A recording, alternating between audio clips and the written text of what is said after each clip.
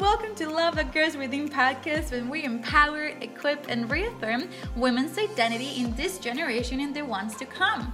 My name is Lucy, and I have the privilege of having next to me today one person. Well, she's a human being, of course, but he's on a rowboat or something like that. Anyway, please welcome Miss Krista Corrigan. She's amazing. How are you, Krista? I'm good. I'm feeling good about being a person. Thanks for validating me as we talk about identity today. Yes. Oh my gosh. So, yeah, I'm just gonna throw the ball at you because I just feel like this is gonna be, the roles are switched today. So I love these days. That you get to tell people what to do. Yeah. So yeah, today we're gonna talk about identity and just opening up about this new series that we're starting in Love That Grows Within. And for that, I have Krista Corrigan. Exactly. That's her. My biggest question for Lucy today is, I want to know, Lucy, how do you define identity? What is it to you? What does it mean? So identity, for me, it's the certainty of belonging, and that belonging is in Jesus Christ. So once you know whose you are in Jesus, you have a powerful tool, and it's more than a tool. It's powerful. It's beyond measure, and you can. I think we were talking about this earlier. It's about owning and knowing. There's power in knowing who you are, and there's power in owning who you are. And both come from Jesus Christ.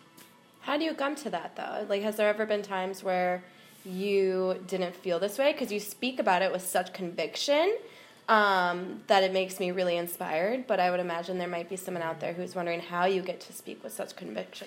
Yes, you are totally right. There were moments in my life earlier, when I was a teenager, that I didn't have that knowledge and that I didn't own that identity. Actually, there were times in my teenager years that I didn't know who I was, and actually was following the text of the world that other people put on me. As a matter of fact, I was going through bulimia when I was 14, 15 years old, and I was doing it because somebody else told me to do it, and it was fine. It was a way to, let's be skinny, let's throw up, and it was fine. And for me, it wasn't wrong, but it's kind of like when you don't know who you are exposing yourself to the enemy, and it's like, lack of knowledge, and it's ignorance, and not in the bad way, but not, you're ignorant, you don't know anything. It's like ignorance he uses as his biggest weapon. Right. And through that, it took me years and years to take that. I had to surrender that, because then I became aware that it was coming to in seasons in my life where it was like up and down, like a roller coaster, like up and down, and but only Jesus took that away from me.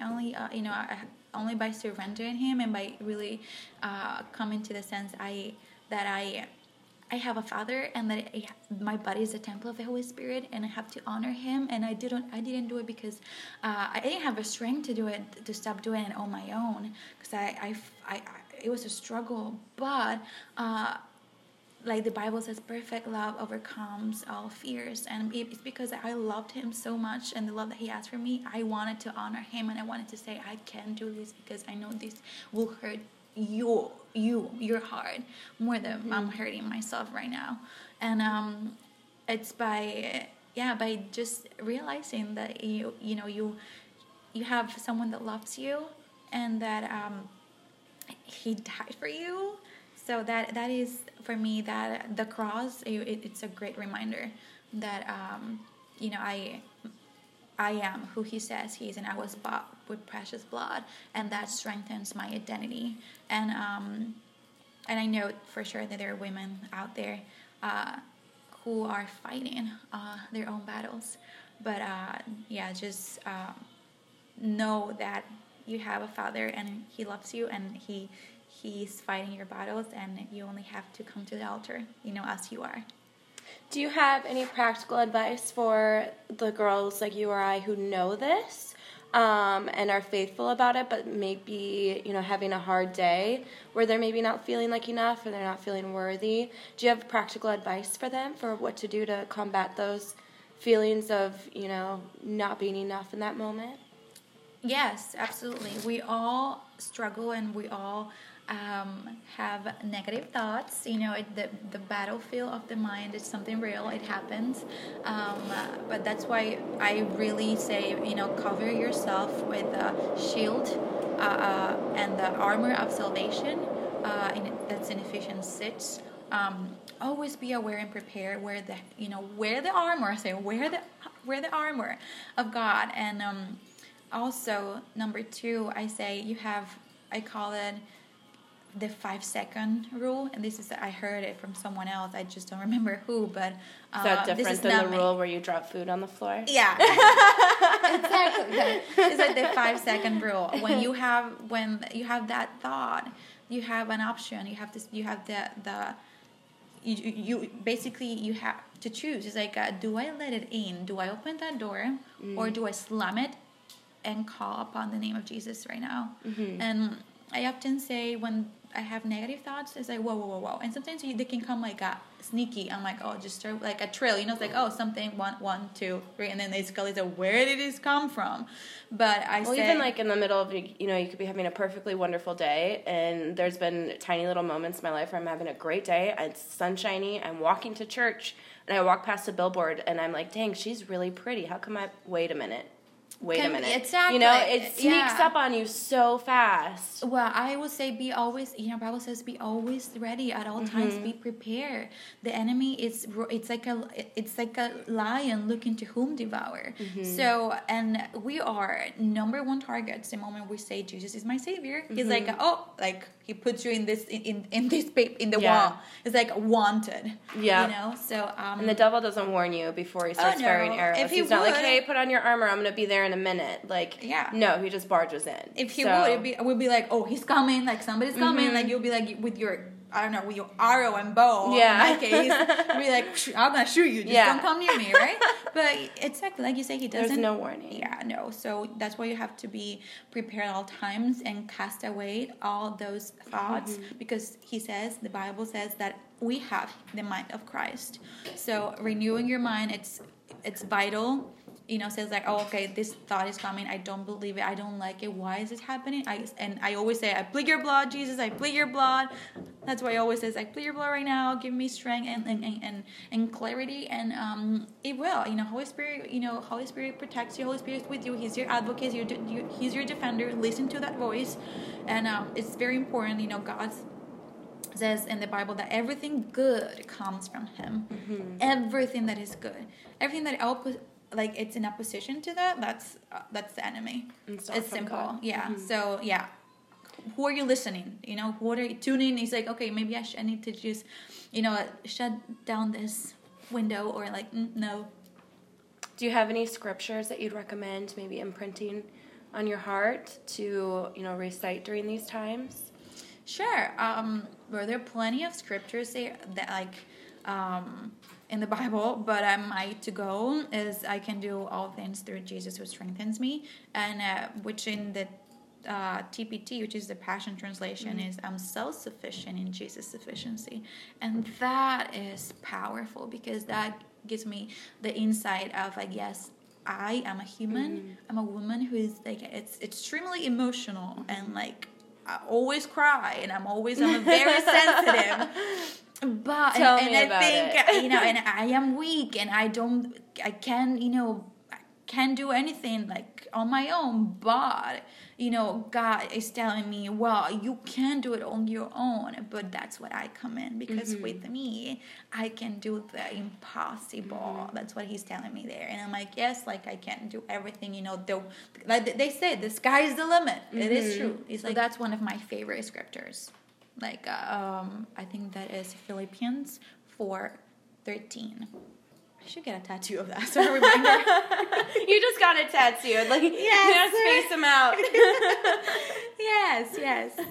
One thing that I know we talk about a lot and that you're really passionate about too is finding your validation in God and not your value in what other people's opinions are. Yes. How does that play into this? Well, whether you are a teenager or a child or a woman in mid-30s or a senior, whatever, it's easy to have other people opinions and seek their opinions and their approval over God's, and it's a dangerous line because I've been there, done that, and we focus a lot in like, I want him or I want her to see me or I want her to respect me or I want him to love me, even in relationships. But know that God created you and he knows your heart. Mm-hmm. He sees the heart. He says like, you see what your eyes see, but I see the heart, mm-hmm. right? That on one hand, and in the other hand, he created you wonderful. You are wonderfully, fearfully made, and you have to put your eggs in God's basket, mm-hmm. pretty much. Did I say it right? I think something like that. Okay. Okay. And you have to put everything, your trust, your value, you, as a woman, as a daughter, as a mother, as a wife, all your areas, you just got to put it in God's basket, because ultimately people will fail you. People will fail you. My Absolutely. Friend will, as a friend, I will fail. As a daughter, I will fail. As mm-hmm. As a in the future wife, there will come trials, but I will fail my humanity will fail.